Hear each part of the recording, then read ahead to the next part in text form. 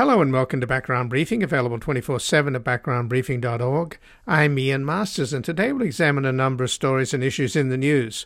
We'll begin with the devastating earthquakes in southern Turkey and northern Syria, areas already under stress from refugees fleeing the ongoing war in Syria, which has destroyed much of Aleppo, which was hit hard by the 7.8 earthquake.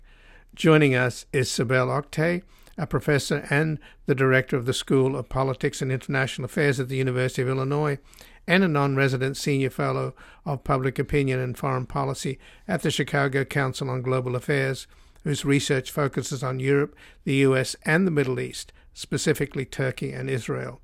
She's the author of Governing Abroad, Coalition Politics and Foreign Policy in Europe, and is a recipient of the Jefferson Science Fellowship of the United States Department of State. Then we'll look into the arrests of two neo-Nazis, one of whom is the founder of Atomwaffen, which models itself on the Nazi SS. They were planning to blow up 5 electrical substations around Baltimore to shut off power to the city and create chaos to the point they hoped a race war would begin. Joining us to discuss the threat to critical infrastructure from domestic terrorism and the motives of these racist extremists engaged in accelerationism is Thomas Mockaitis, a professor of history at DePaul University, who has taught counterterrorism courses for the past 13 years at venues around the world as part of the United States Department of Defense Counterterrorism Fellowship Program. He's the author of 6 books, including New Terrorism, Myths and Reality, Violent Extremists, Understanding the Domestic and International Terrorist Threat, and Iraq and the Challenge of Counterinsurgency.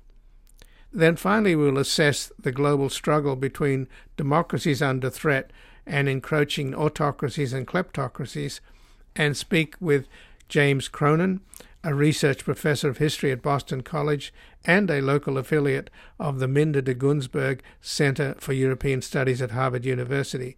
He's the author of numerous books and articles, including Global Rules, America and Britain in a Disordered World, and we will discuss his latest book just out, Fragile Victory, The Making and Unmaking of Liberal Order.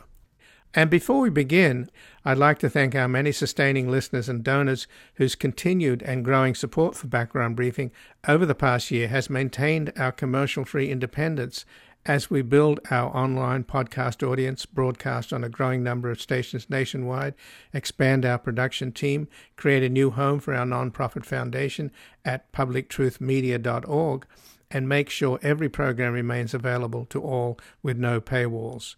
If you haven't yet and are able to make a monthly contribution, visit backgroundbriefing.org/donate, where your tax-deductible contributions, large and small, enable us to provide you with a daily briefing on important issues in the news as we work to build a reality-based community in post-truth America. And joining us now is Sibel Oktay, who is a professor and the director of the School of Politics and International Affairs at the University of Illinois and a non-resident senior fellow in public opinion and foreign policy at the Chicago Council on Global Affairs, whose research focuses on Europe, the US, and the Middle East, specifically Turkey and Israel. She's the author of Governing Abroad, Coalition Politics and Foreign Policy in Europe, and is the recipient of the Jefferson Science Fellowship of the United States Department of State. Welcome to Background Briefing, Sibel Oktay. Thank you for having me. Well, thanks for joining us. And obviously a terrible earthquake and tragic loss of life has happened in southern Turkey and northern Syria. At this point, there are over 3,000 people who have died and over 10,000 injured. And I'm sure the casualties will be higher. The initial 7.8 earthquake, which happened at 4 a.m, was followed by another earthquake of 7.5 magnitude later in the day. So it is a tragedy that's hampered by cold weather, and it's happening in a part of the world where you have an enormous number of refugees. And in Syria, in Aleppo, which was badly hit by the earthquake, it's already been destroyed largely by the war, which continues in that neighborhood. So I take it, Sibel, you're in touch with people in Turkey. Right. That's a good and also tragic recap of what's happened. Turkey has not had an earthquake with this big of a magnitude in about 100 years. The last major earthquake was in 1999, which was recorded at 7.4 with an epicenter of Gölcük. That's about 2 hours drive away from Istanbul. So it was felt severely in Istanbul. I was in Istanbul when the earthquake happened in August of 1999. And then the one before that, which was a 7.8 magnitude, that happened in 1939. So it really is the biggest sort of natural catastrophe that the country has seen in about 100 years. I have been in contact with some of the people I know, some of my colleagues who live near the epicenter. They report good health, fortunately, but then I've heard some other sadder stories about friends of friends losing their lives and getting stuck under the rubble. Obviously, it's the real sort of depth of winter right now, especially in towns such as Malatya, which is one of the nearby cities near Gaziantep. That's the epicenter of the 7.8 earthquake. And so the winter weather is not making anything easier, obviously. People are out in the cold. It's cold, it's wet, it's snowy, and they need all the help they could get from Turkish authorities, from non-governmental organizations, and the international community. So, Sibel, let's talk about aid from abroad. Turkey's President Erdogan has managed to irritate a lot of global leaders, particularly in Europe. He's actually profiting from this tragic war in Ukraine. He's laundering Russian money, discount oil. His son-in-law is selling drones to the Ukrainians. He's not real popular, and he's also now trying to stop Sweden from entering NATO based upon his anger at somebody in Denmark burning a Quran, which doesn't make a lot of sense. So do you think that the world, and particularly the generous Europeans like the Swedes, are they likely to pony up and just ignore the fact that Erdogan is such a troublesome character? So back in 1999, I want to take you back to that major earthquake. Turkey also had a lot of rifts at the time with Greece, with some of the other European countries. And then what came afterwards from that tragedy was what then was known as earthquake diplomacy, where Turkey and Greece, particularly Greece, sort of extending a helping hand. And then a few months later, if I'm not mistaken, Greece also had a similar earthquake, and Turkish authorities started sending aid and other types of relief efforts. And the bridges, which were already built on shaky ground, were sort of being rebuilt.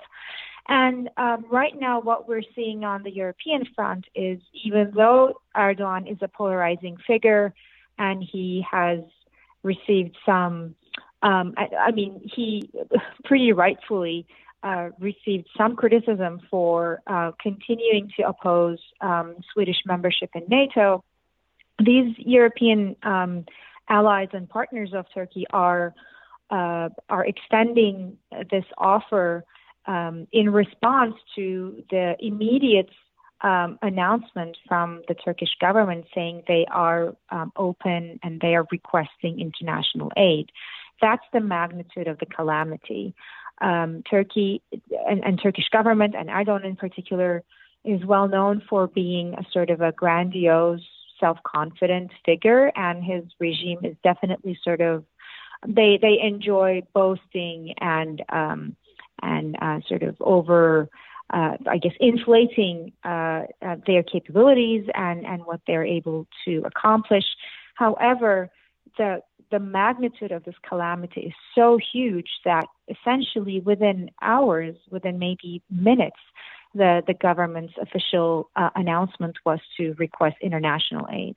And a lot of those same European partners and allies of Turkey, including the United States, they obviously offered to help. and that's the humane thing to do. And some relief efforts are already on their way. So France is sending a couple hundred people, sort of rescue missions, similar with Germany and some of the other European countries. The Swedish Prime Minister tweeted from their official account saying they are ready to extend a hand if and when needed. And so this is a humanitarian catastrophe. And I do hope that leaders on all sides of these current, tensions and conflicts sort of put a pause on these tensions and really center the people and prioritize the human lives that are at stake here. So Erdogan has called for seven days of mourning, and you've just explained that his nationalistic kind of boasting has sort of been tamped down in this occasion where he's actually asking for help. It's also an election season, is it not, in Turkey? And right. He's jailed his opposition people. He controls the media. How do you think this could play out? I know it's a humanitarian disaster, but obviously you can't help feeling that there's going to be political consequences. Definitely. So the elections are scheduled for May 14th. So about 2-3 months from now. And it's already been a tense process on both sides. So this is Erdogan's, this will be the third time that he runs for the presidency, even though this is constitutionally a sort of a gray area. The constitution that he himself championed a couple of years ago actually prevents the president from running for a third time. But I believe he and his team are looking for some loophole to make sure that this would be a legitimate candidacy. And obviously he is caught between a very difficult economic situation domestically. People's purchasing power is dwindling, inflation is rocket high, unemployment is increasing.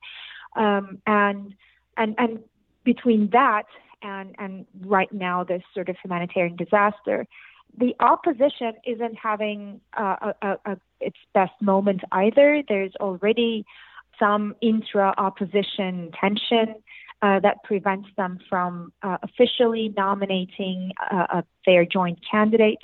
And the inability with which they are dealing with this nomination process really gives a lot of concern, creates a lot of concern among the opposition voters. And so this is already a very interesting election season. And right now with the earthquakes and with the human consequences and the economic consequences and the political implications of what it means for the government, who's been having a very difficult time responding to this because of the infrastructure that they had invested to build. Basically, everything came apart. Airports have collapsed, roads have split apart, and so on and so forth. And so what this will do for Erdogan is, I want to say, still quite up in the air for two, and I can see this from like two different perspectives. Number one, again, going back to 1999, when a coalition government that was led by a social democratic political party, the DSP, was in power, the 1999 earthquake and its aftermath was one of the last sort of straws that broke its back, essentially, that led to the emergence of the AKP as a new political party in 2002 and subsequently winning the elections with a landslide that year. On the other hand, in the last couple of years, we've seen similar types of disasters, like mining disasters. Back in 2016, there was a mining disaster in the town of Soma, and it received a lot of media attention, and it was the consequence of a lot of deregulation that was championed by the government. And yet, a couple of months later, when the elections took place, AKP won that particular town. So, and a lot of people, a lot of analysts talked about how the Soma mining disaster was pretty much sort of nullified at the ballot box. People did not vote based on what happened. So it could work either way for Erdogan. I think it's a very volatile situation, especially also considering the fact that, like you said, the media landscape is very much tilted towards Erdogan. The judicial system is very much tilted towards Erdogan. He is looking to imprison and completely take Ekrem İmamoğlu, his biggest political rival right now, the current mayor of Istanbul, out of the political game. But obviously the earthquake is a major complicating factor in whatever is going to happen in the next couple of weeks before the elections.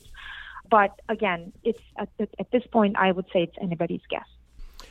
Well, he's certainly showing dictatorial powers, and there's also an enormous amount of corruption, a lot of family insider dealings. I mean, you mentioned that infrastructure that he's built. I mean, you had the demonstrations in Gezi Park some time back. So a lot of this sort of, I mean, the palace he built for himself is absolutely obscene, right?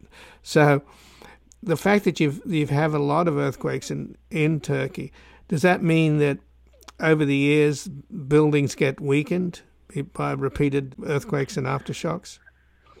That's a very good question, and I'm not an expert on that. I'm not a citizen engineer. However, I can give you some of these numbers and some of these facts about what happened after the 1999 earthquake in near Istanbul, that 7.4 magnitude earthquake that claimed officially 18,000 lives, but the unofficial numbers are almost certainly double that. So after that earthquake, the government, or I should say the state, imposed a mandatory earthquake tax that has been collected from every Turkish citizen, every Turkish taxpayer for the last 22, 23 years. Because the Turkish mechanisms for accountability are very weak and very opaque, nobody exactly knows what happened to that tax money that has been collected for the last 23 years. There were new sort of city plans or discussions of city plans, let's say for Istanbul, that said that certain open spaces would be reserved and would not be given licensure for building, new construction, and those would be gathering sites for folks in the very much expected event of a new earthquake, and even a bigger earthquake than the 7.4 that took place in 1999. All of those open spaces were then licensed to contractors, to construction companies, these big conglomerates who are also allies and supporters of Erdogan, and they build hotels, big shopping malls, and so on and so forth. And so the government did not learn its lesson. The officials did not learn their lessons from the 1999 earthquake.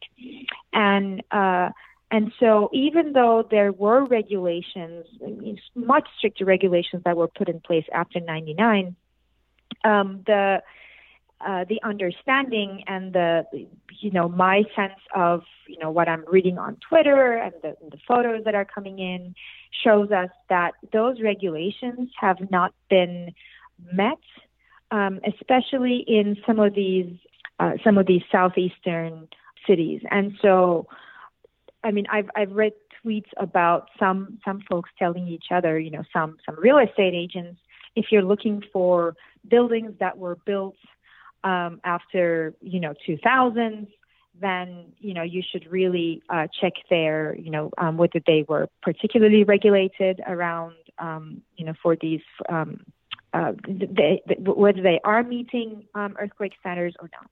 And so there is a lot of debate about to what extent these new constructions and the last 10, 15 years of Turkey's economic boom, construction was a major sector that sort of drove that economic growth. What we don't know, it seems that quantity toppled quality there, and now people are sort of paying the cost with their lives.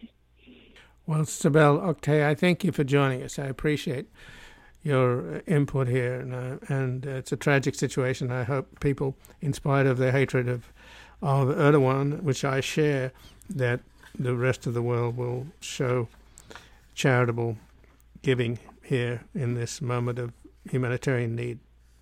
Thank you, Ian.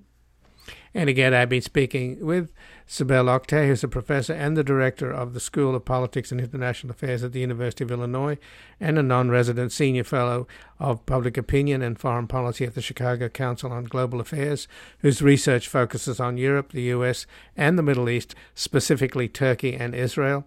And she's the author of Governing Abroad, Coalition Politics and Foreign Policy in Europe, and is a recipient of the Jefferson Science Fellowship of the United States Department of State. We're going to take a brief station break and back looking into the arrest of two neo-Nazis, one of whom was the founder of the Atomwaffen, who were planning to blow up 5 electrical substations around Baltimore to shut off power to the city and create chaos to the point they hoped a race war would begin.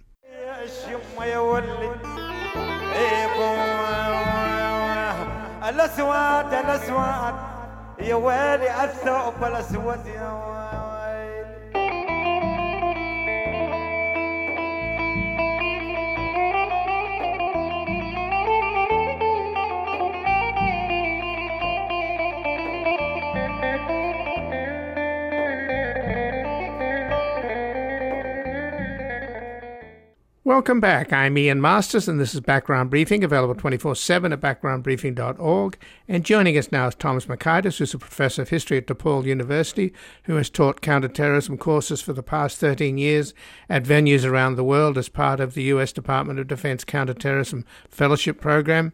He's the author of 6 books, including New Terrorism, Myths and Reality, Violent Extremists, Understanding the Domestic and International Terrorist Threat, and Iraq and the Challenge of Counterinsurgency. Welcome to Background Briefing, Thomas Makaitis. Thank you for having me on. Well, thanks for joining us, Tom. And today it was announced that the FBI has arrested Brandon Russell, 27, and Sarah Glendaniel, 34. Brandon Russell is the founder of the the Atomwaffen neo-Nazi group. And he has an extraordinary arrest record. Yeah. So the idea that he was in jail for possession of explosives and got out recently and then immediately hooked up with this woman in prison, apparently, and planned to blow up or shoot up all 5 electrical substations around Baltimore to shut the city down and hopefully at the end of the day create such confusion and chaos that there'd be a race war. Mm-hmm. So this is the war at home, isn't it? How many more wake-up calls do we have to have about the threat of domestic terrorism in the United States? Well, I think, the good news is he was apprehended. And by the way, there have been 11 of these plots that have been foiled by the FBI since 2020, and another 3 more that go back to since 2016 to the present. So we're onto this threat, and I suspect they caught them by having him under surveillance or monitoring their communication and so on. But this is a growing concern because we know there was a very successful attack on the power grid in the Carolinas in December that knocked power out for a significant period of time. So this has been a worry for a long while. Initially, those of us in the field noticed that it was Al-Qaeda, and then later ISIS that was wanting to do this. But the white supremacists and the neo-Nazis have taken a page from the book, and they've seen how effective the attack was in December. And this was apparently an effort to copycat it. And they're the Atomwaffen division. He's one of several of a handful of founders, or sometimes referred to as the Atomwaffen SS, is a particularly violent group. But there's also this neo-Nazi ideology circulating very widely on the internet. Well, the attacks on the power grid in North Carolina and Oregon, and also in some years back just outside of San Jose all remain unsolved. Yep.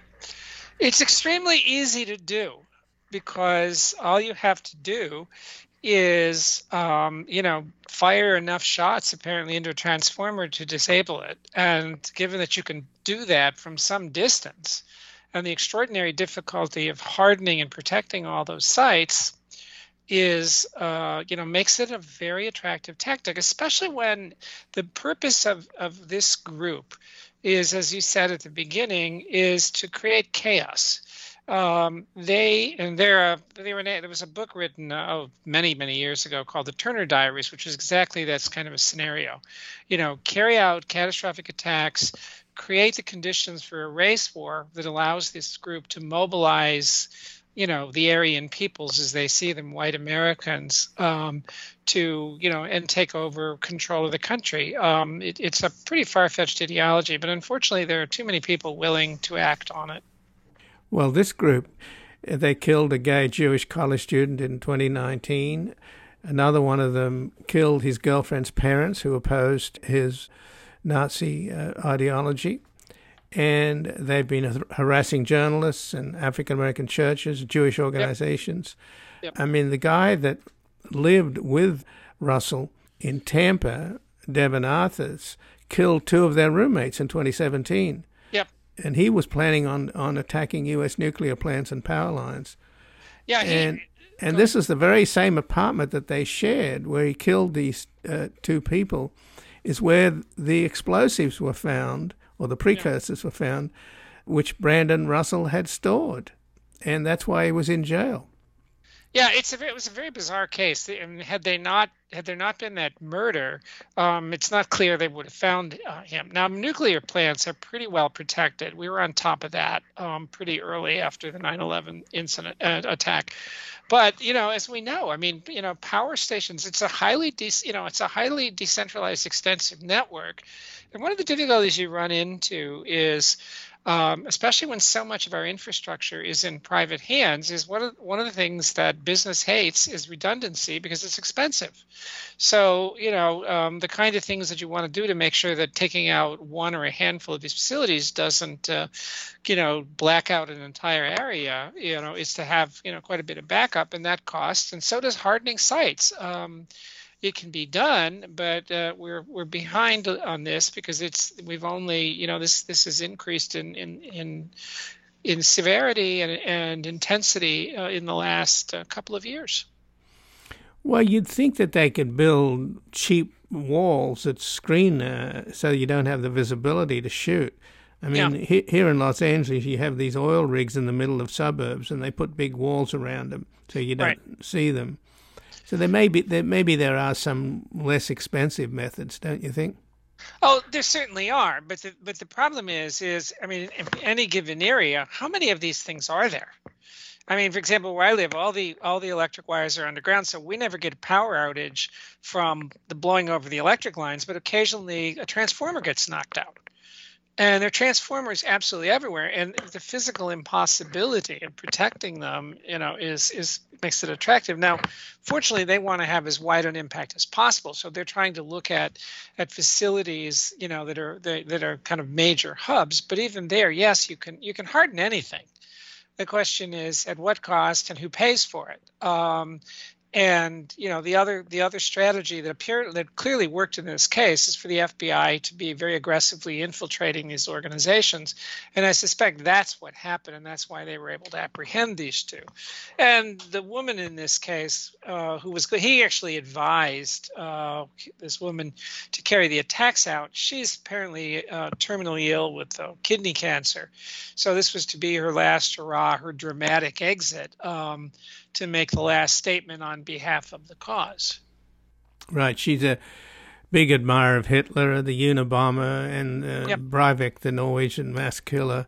And she apparently had lost access to an assault rifle because of a criminal complaint. And I guess she brandished the weapon in an argument with her neighbor, and it was taken away from her. Yeah. And then she got in touch with an informant to get a new assault rifle, and I guess that's the informant that uncovered this plot. I mean, they're not the brightest bulbs, but they're incredibly dangerous, right? Well, I wouldn't even go so far to say they're not the brightest bulbs. I mean, she made a very stupid mistake. There's no question about that. And by the way, that's a good argument for red flag laws because they were able, in this case, to have that effect. But the reality is what makes them so dangerous, so frightening, is many of them don't really care if they get caught or killed in the action. But with something like this, it's extremely easy to do it and not get caught. I mean, and when you've got it, we live in a society which, you talk about putting up barriers. It's still legal in many places to get armor-piercing bullets, Teflon-coated bullets. And how quickly can you in fact put these things up? And nothing will be completely foolproof, but I think it's clearly going to be the direction we're going to have to go. But the best thing, of course, is to interdict the organizations before they strike. The other thing too is there's another neo-Nazi movement that's become quite significant. It grew out of a movement in Estonia that's become international, and these groups find each other. These individuals find each other. They're very, very loosely organized. In some cases, it's a bunch of individuals motivated by a common ideology. And keeping track of lone wolves is an absolute nightmare. Groups are a lot easier to track because there are more of them. There's chatter. They leave finger and footprints, figuratively speaking. And monitoring the activities is easier. It's the lone wolf hanging out there in space. The young man who shot up the supermarket and killed African Americans in Buffalo last year is a case in point. No affiliation with any group. Or Dylan Roof, neo-Nazi leanings, no membership, and he's the young man who murdered people in the church in Charleston, South Carolina. Well, you're right about them not caring because both of these characters were on probation, so that didn't work. But he got sentenced in 2018 to 5 years in federal prison for the explosives in the apartment he shared with the guy that murdered 2 people in that apartment.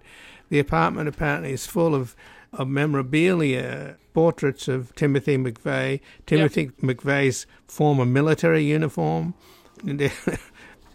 Pretty strange bunch of people. But so what's the story there? Why did he only get 5 years? Well, because probably what he did, this is the difficulty is, in fact, he had not progressed to the point where they had any clear evidence of him having picked a target or issued a threat or whatever. Maybe they have, but he hadn't carried it out. And I'm not familiar with the details of the law. But he was, they probably gave him the maximum sentence. But, these things are not perfect. Clearly, they were monitoring him. I suspect monitoring him is how they caught her. So I have a hard time believing they would have let him out on parole or released him from prison without also keeping tabs on him.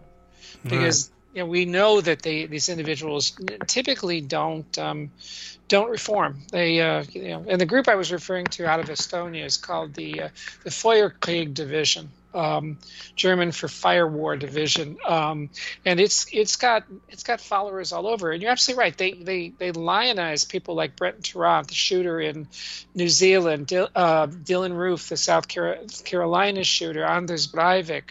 Timothy McVeigh is a huge hero in this movement, because he had probably before 9/11 the most successful terrorist attack in the United States by blowing up the Morrow Federal Building in Oklahoma City. So let's talk about the motivation of these groups, these neo-Nazi groups. I believe the term that's used now is they're accelerationists. They want to accelerate a race war. Yeah, they have.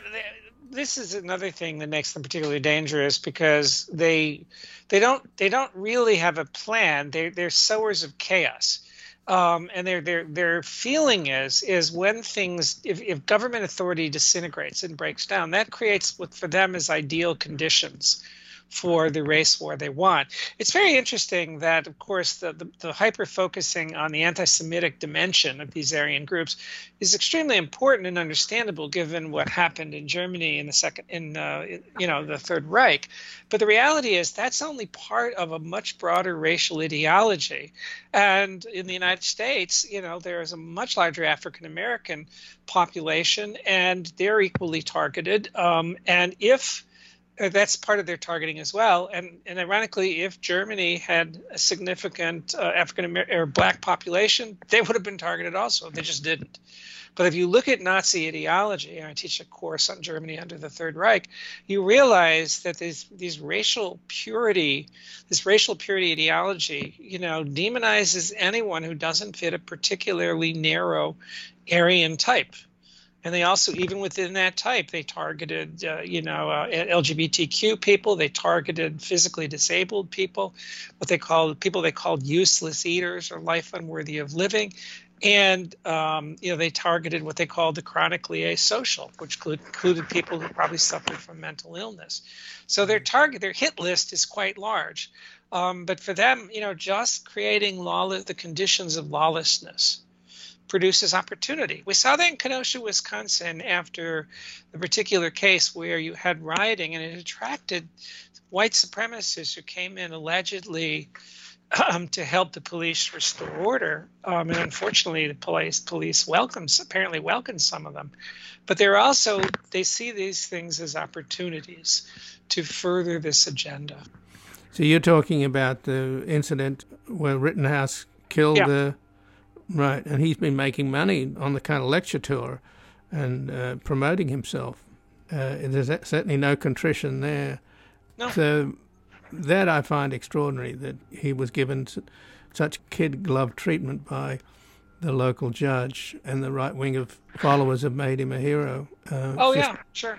But the FBI special agent in charge, Thomas Sobocinski, charge of the field office in Baltimore, he said that their views of these two extremists are racially and ethically motivated. So I'm assuming the FBI from their wiretaps or whatever have heard them spout racist screeds. Oh, no question about it. You don't have to do that. You can go online. Southern Poverty Law Center and the Anti-Defamation League websites have extensive information on these individuals that anybody can access.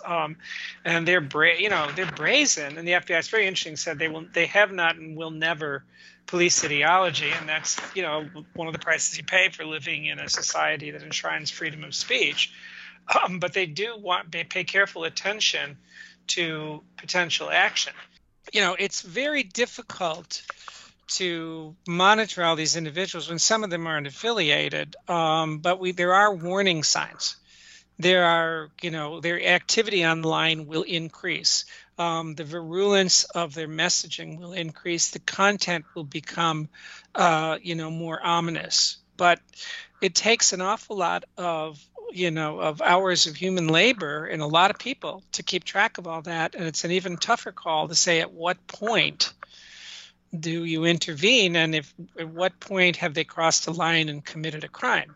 Mm-hmm. Well, clearly, if she was preparing to do this and he was advising her how to do it, that is, seems to be conspiracy, allegedly, because they haven't been tried yet.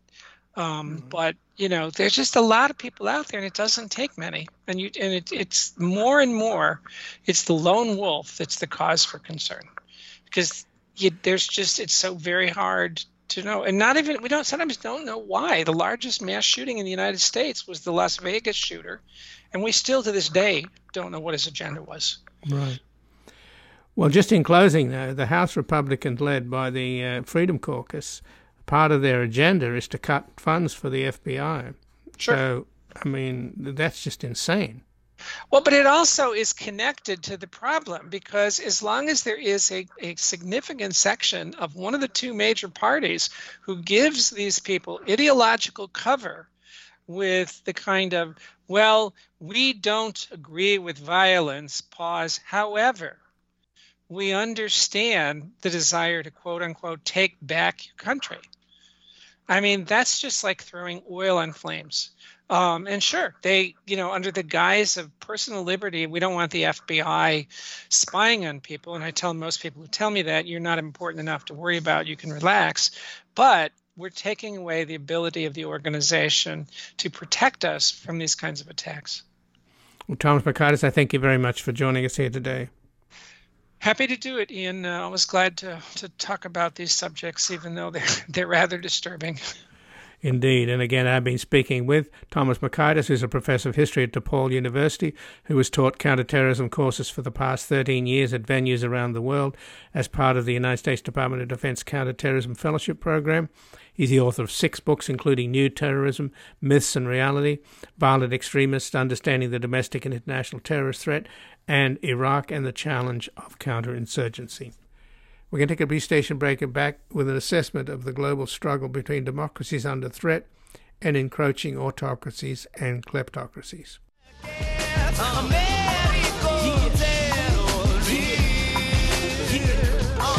Now the poor Ku Klux man see that we all brothers, not 'cause things the same, because we like the same color, and that's gray.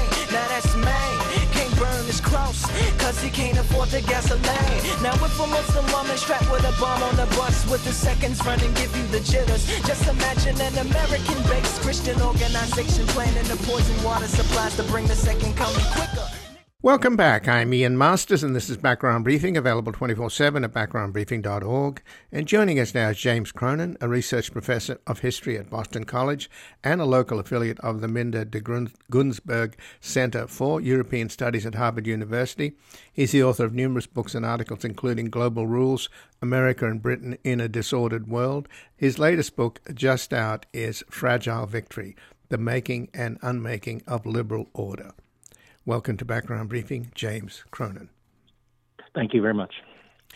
So it's clear, surely, James Cronin, that we no longer have a world divided in an ideological struggle as we had during the Cold War between capitalism and communism. The division now in the world are between frail democracies and the encroachment of autocracies. And nothing is more stark than what is happening in Ukraine, where, as you point out in your book, the liberal democratic order that seems so stable in North America and Western Europe has become precarious. And it is precarious, particularly if Putin were to win. That would be a victory against democracy. And the Ukrainians are clearly trying to establish democracy there. And Putin is trying to perpetuate autocracy. And he has friends around the world.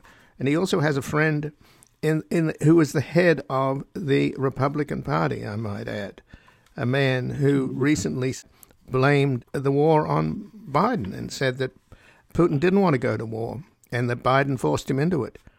So if the leader of the Republican Party were to become president again, what do you think that would do to this balance, this frail balance between frail democracies and the encroachment of autocracies?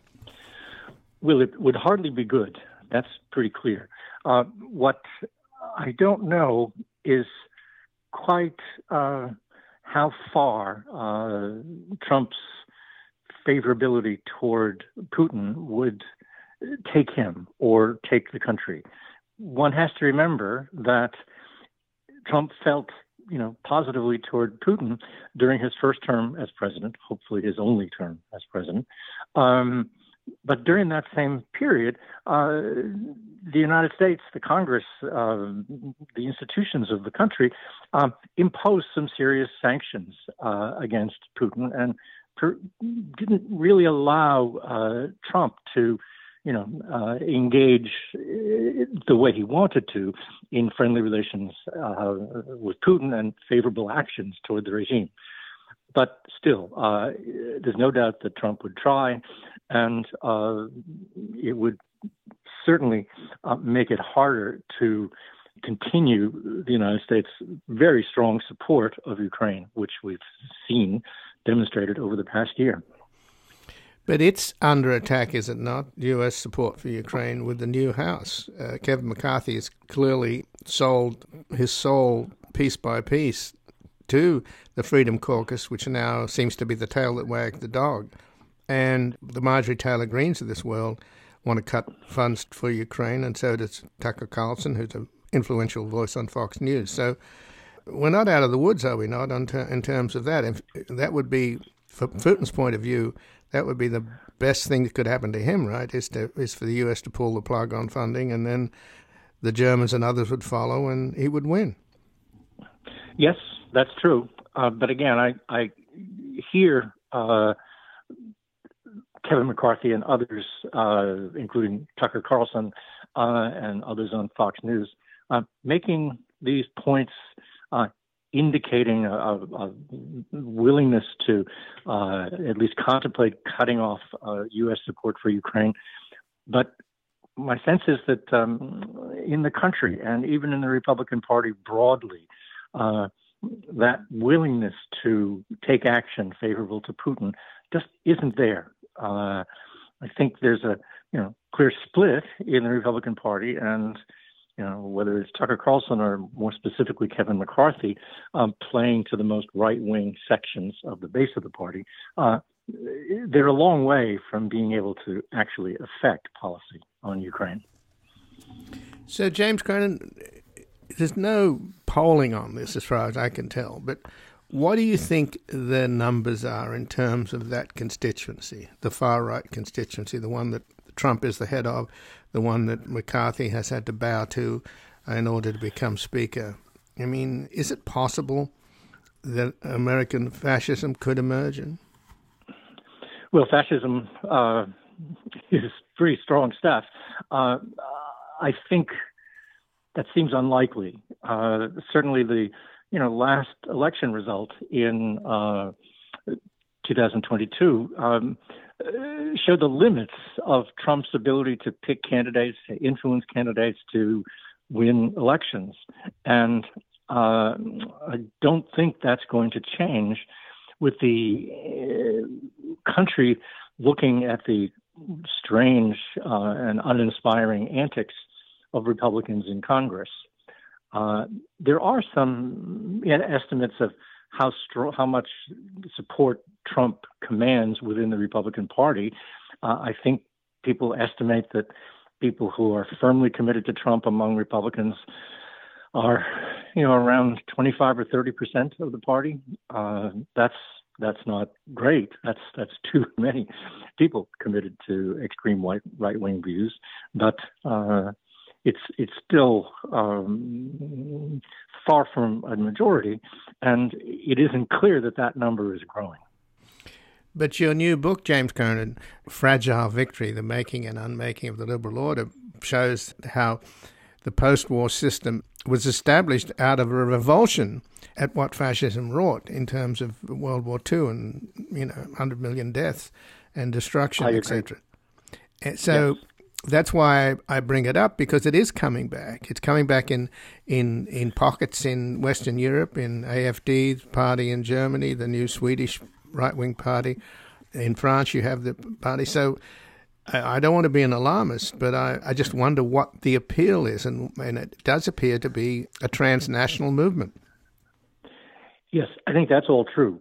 And I think you're right to point out that the hammering out of the liberal world order, which unfortunately was confined to the West and its allies because of the Cold War, the hammering out of that order in the 1940s was very much a construction built on the understanding of what Nazism, fascism was, what it appealed to, what it had done, and so all the sort of principles and the institutions of the post Second World War order were really very much, as you say, fashioned out of a revulsion at what had happened. But it would be terrible if we had to think that the future of liberal order or a peaceful world order, or rules-based order, had to depend on us experiencing something like fascism and war and its destruction again. One hopes that doesn't happen, and that the experience with fascism and war, fascism leading to war and terrible destruction and the Holocaust, one hopes that's a one-off experience that one learns from. So what is the appeal of these populists, authoritarian right-wing populists, we'll call them illiberal populists? I think one way to think about them is to think of the long history of relative political stability that existed, from, let's say, 1945 up to 1989. And I think what was particularly important there was the strength of the center politically, by which I mean the center left and the center right. And, the kinds of political systems that emerged and prospered in that era involved usually the switching back and forth of what kind of party was in power, but they were pretty close together. They were bound to the center. Now, one of the things that bound them to the center was actually the Cold War. The fact that right-wing parties had to be center-right because they wanted to project a progressive image in the battle with the Soviet Union in the Cold War. They also, of course, had been chastened by the flirtation of right-wing parties, or the complicity of right-wing parties with fascism during the 30s and 40s. So I think the right was attached to the center, whereas the left kind of veered to the center for votes.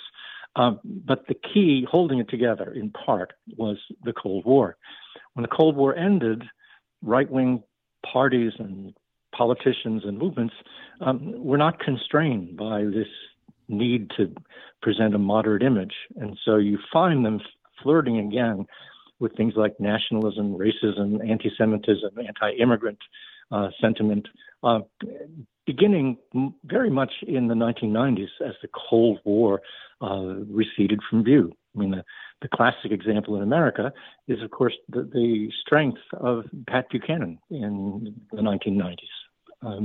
So that's one major factor.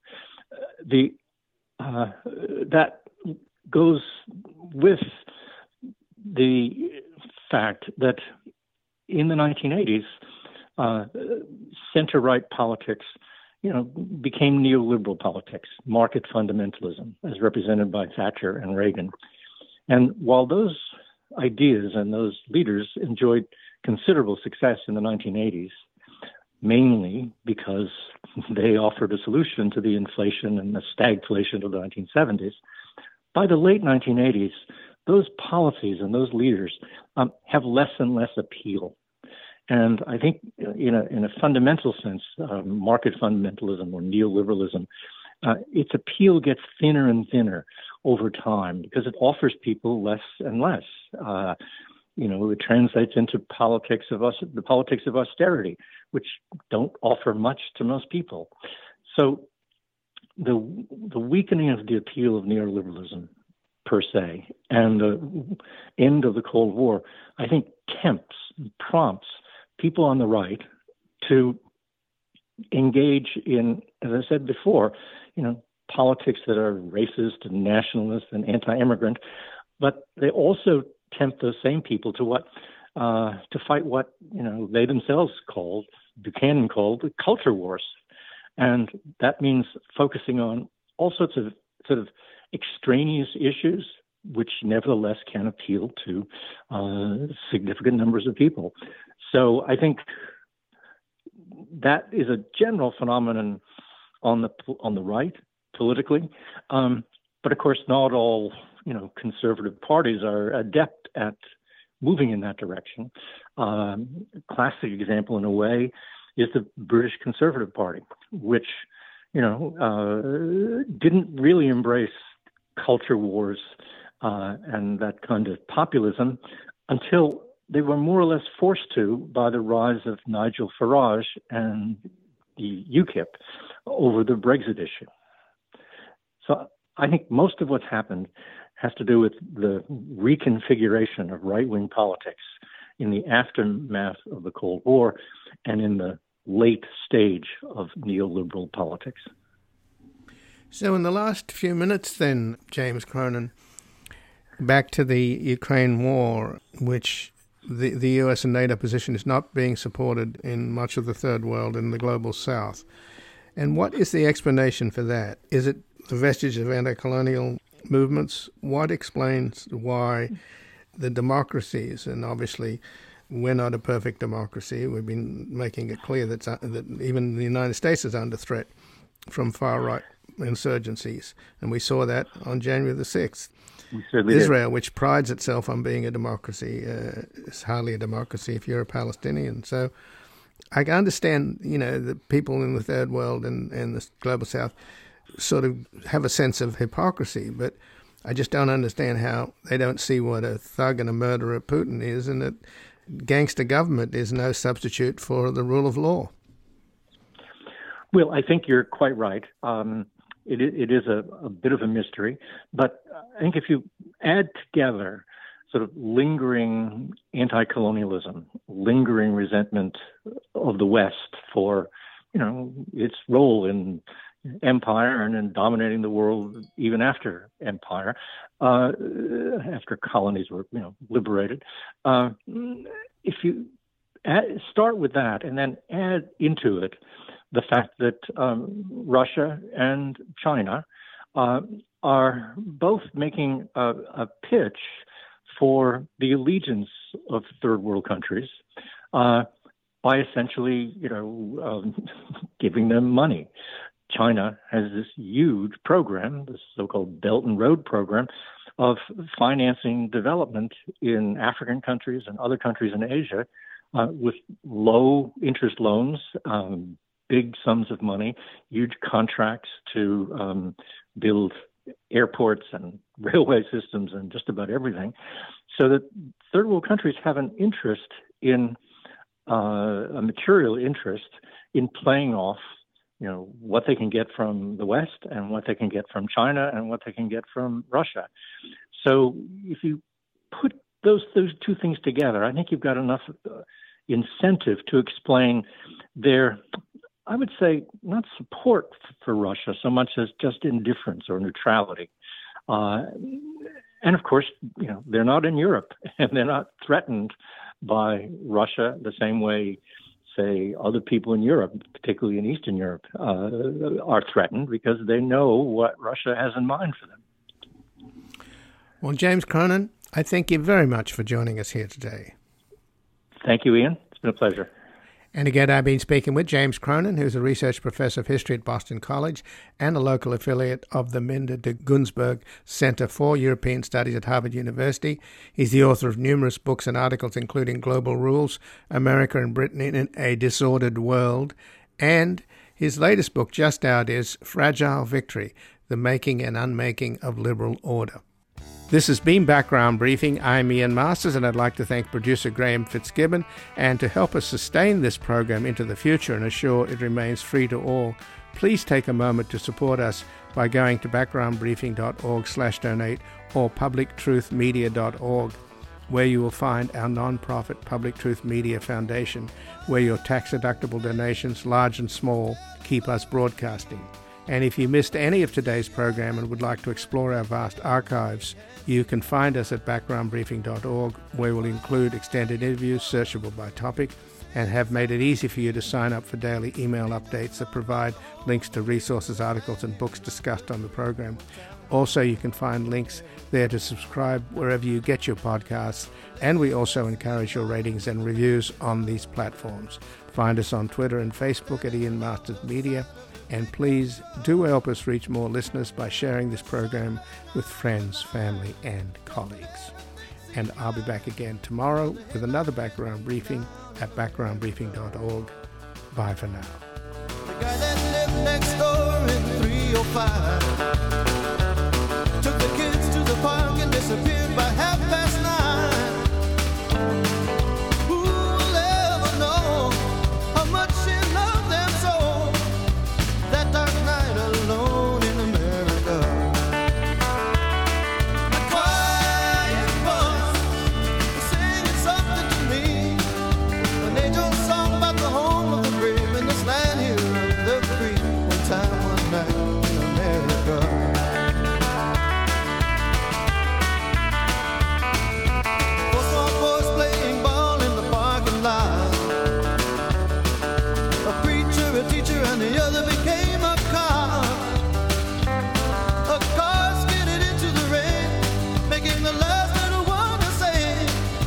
One more light goes out in the